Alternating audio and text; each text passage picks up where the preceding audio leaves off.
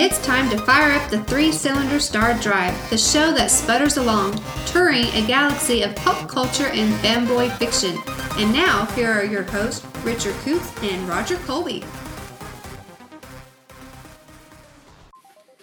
Hey, welcome back to Three Cylinder Star Drive. I'm Roger Colby. And I'm Richard Coots. All right, today we have a couple movies to review. We got a trio of movies for you today. Yeah, three of them. So first we're going to talk about our movie of the week, which is Here Comes Hell. Yeah, a little movie on Shudder called Here Comes Hell. This movie is in black and white, okay, and it feels like, well, at the beginning, it feels like a movie from like the 30s or something like that, you know. But then real quick it gets really graphic. Yeah. But really great little movie. The premise is basically these people are going to this old haunted mansion, and they're supposed to stay the night there? Or No. What happens was this rich friend invites all his friends to this mansion he just bought, and they're going to spend like the summer there. And he's like, hey, it'll be fun. I called up a medium. We can have a seance. He's like, yeah, you guys never have a seance before? And they're like, oh, no. And he says, oh, she comes highly recommended or whatever. And then he goes out to get her, brings her in, and she's some little Irish lady. And they start having a seance and call up this guy. And then he, like, inhabits her body, and it all goes downhill from there. It's like, but here's the thing. The movie's I really liked it. I thought it was funny. It's watchable. It is really funny because it feels like a Sam Raimi movie. All the action sequences and stuff and all the gore and everything is just like what would happen in a Sam Raimi movie.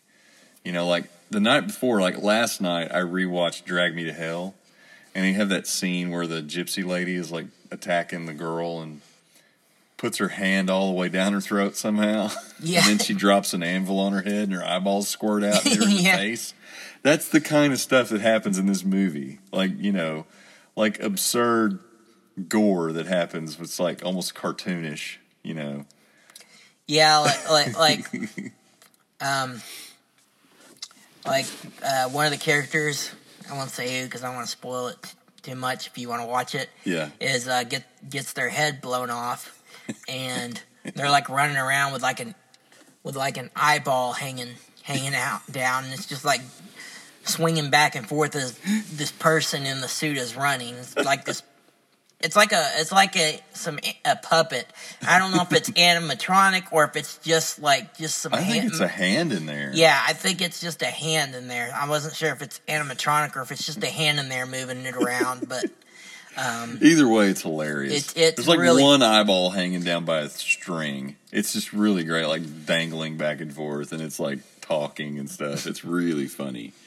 But yeah, pretty good movie. I was pretty impressed with it. I'll give it 3 out of 5. Yeah, I'll give it 3 out of 5 too. Yeah. Okay, so 2 movies opened this weekend. One was No Time to Die, the latest and the last Daniel Craig Bond film. Yep. You know what? There's not much you can say about this and not spoil it. But I really loved it. I thought it was heartfelt. I thought it was a good end to the Daniel Craig series of Bond films. It's a little groundbreaking in a way. Just leave it at that.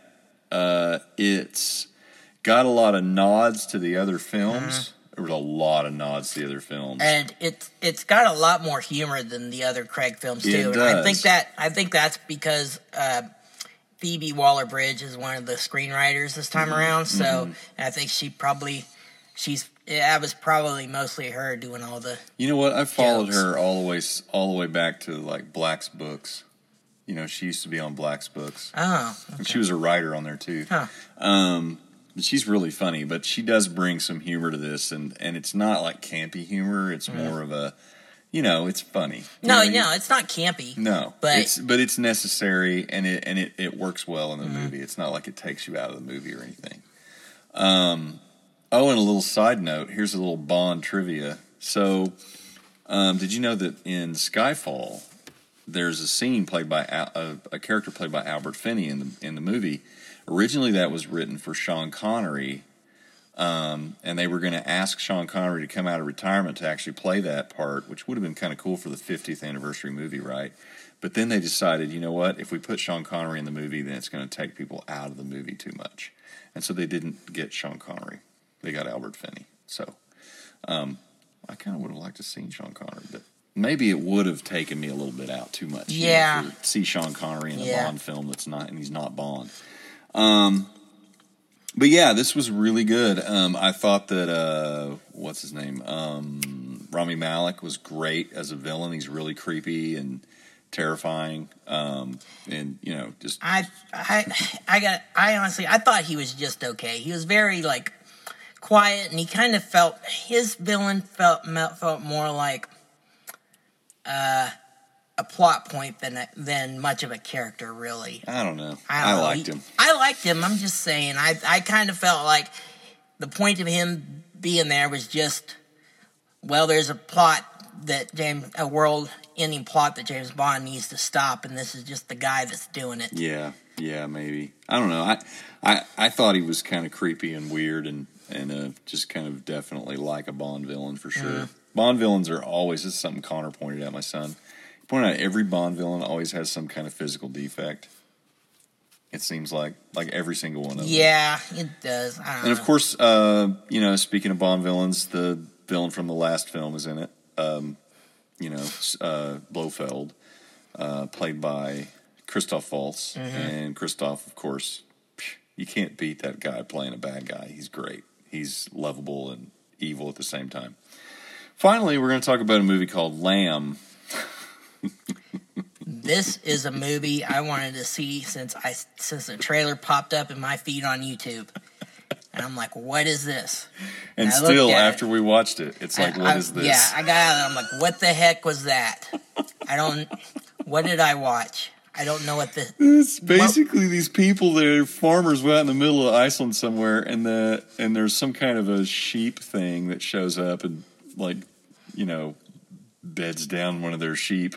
And then the sheep has a baby, right? And the baby has a head like a lamb and the body of a kid. We don't want to spoil where the lamb comes from. Oh, yeah, well, sorry. Oh, well.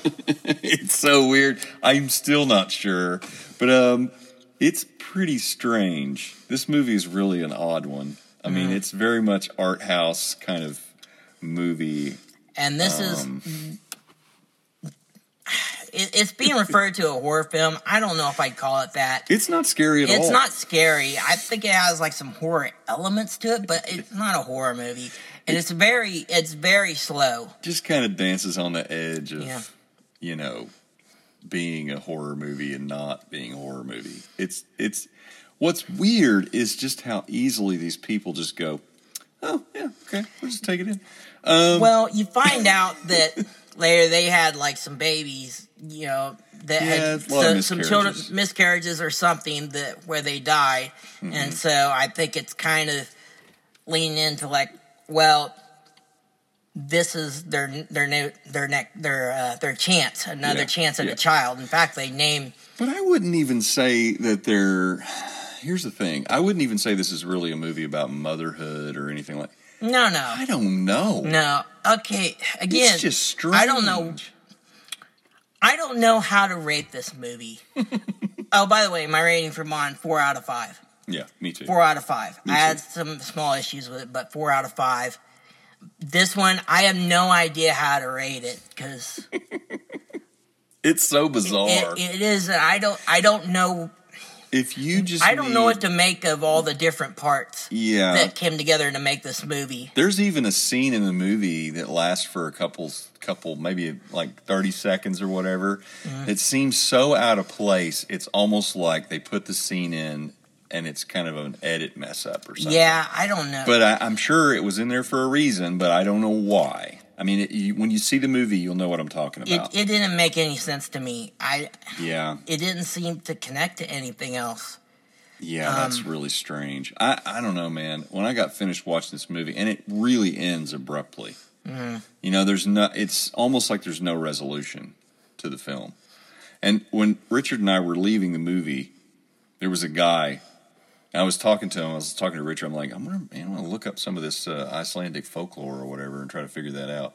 And this guy just goes, "That movie was so stupid." So, average person is probably going to see this movie and go, "What did I watch? I don't even know."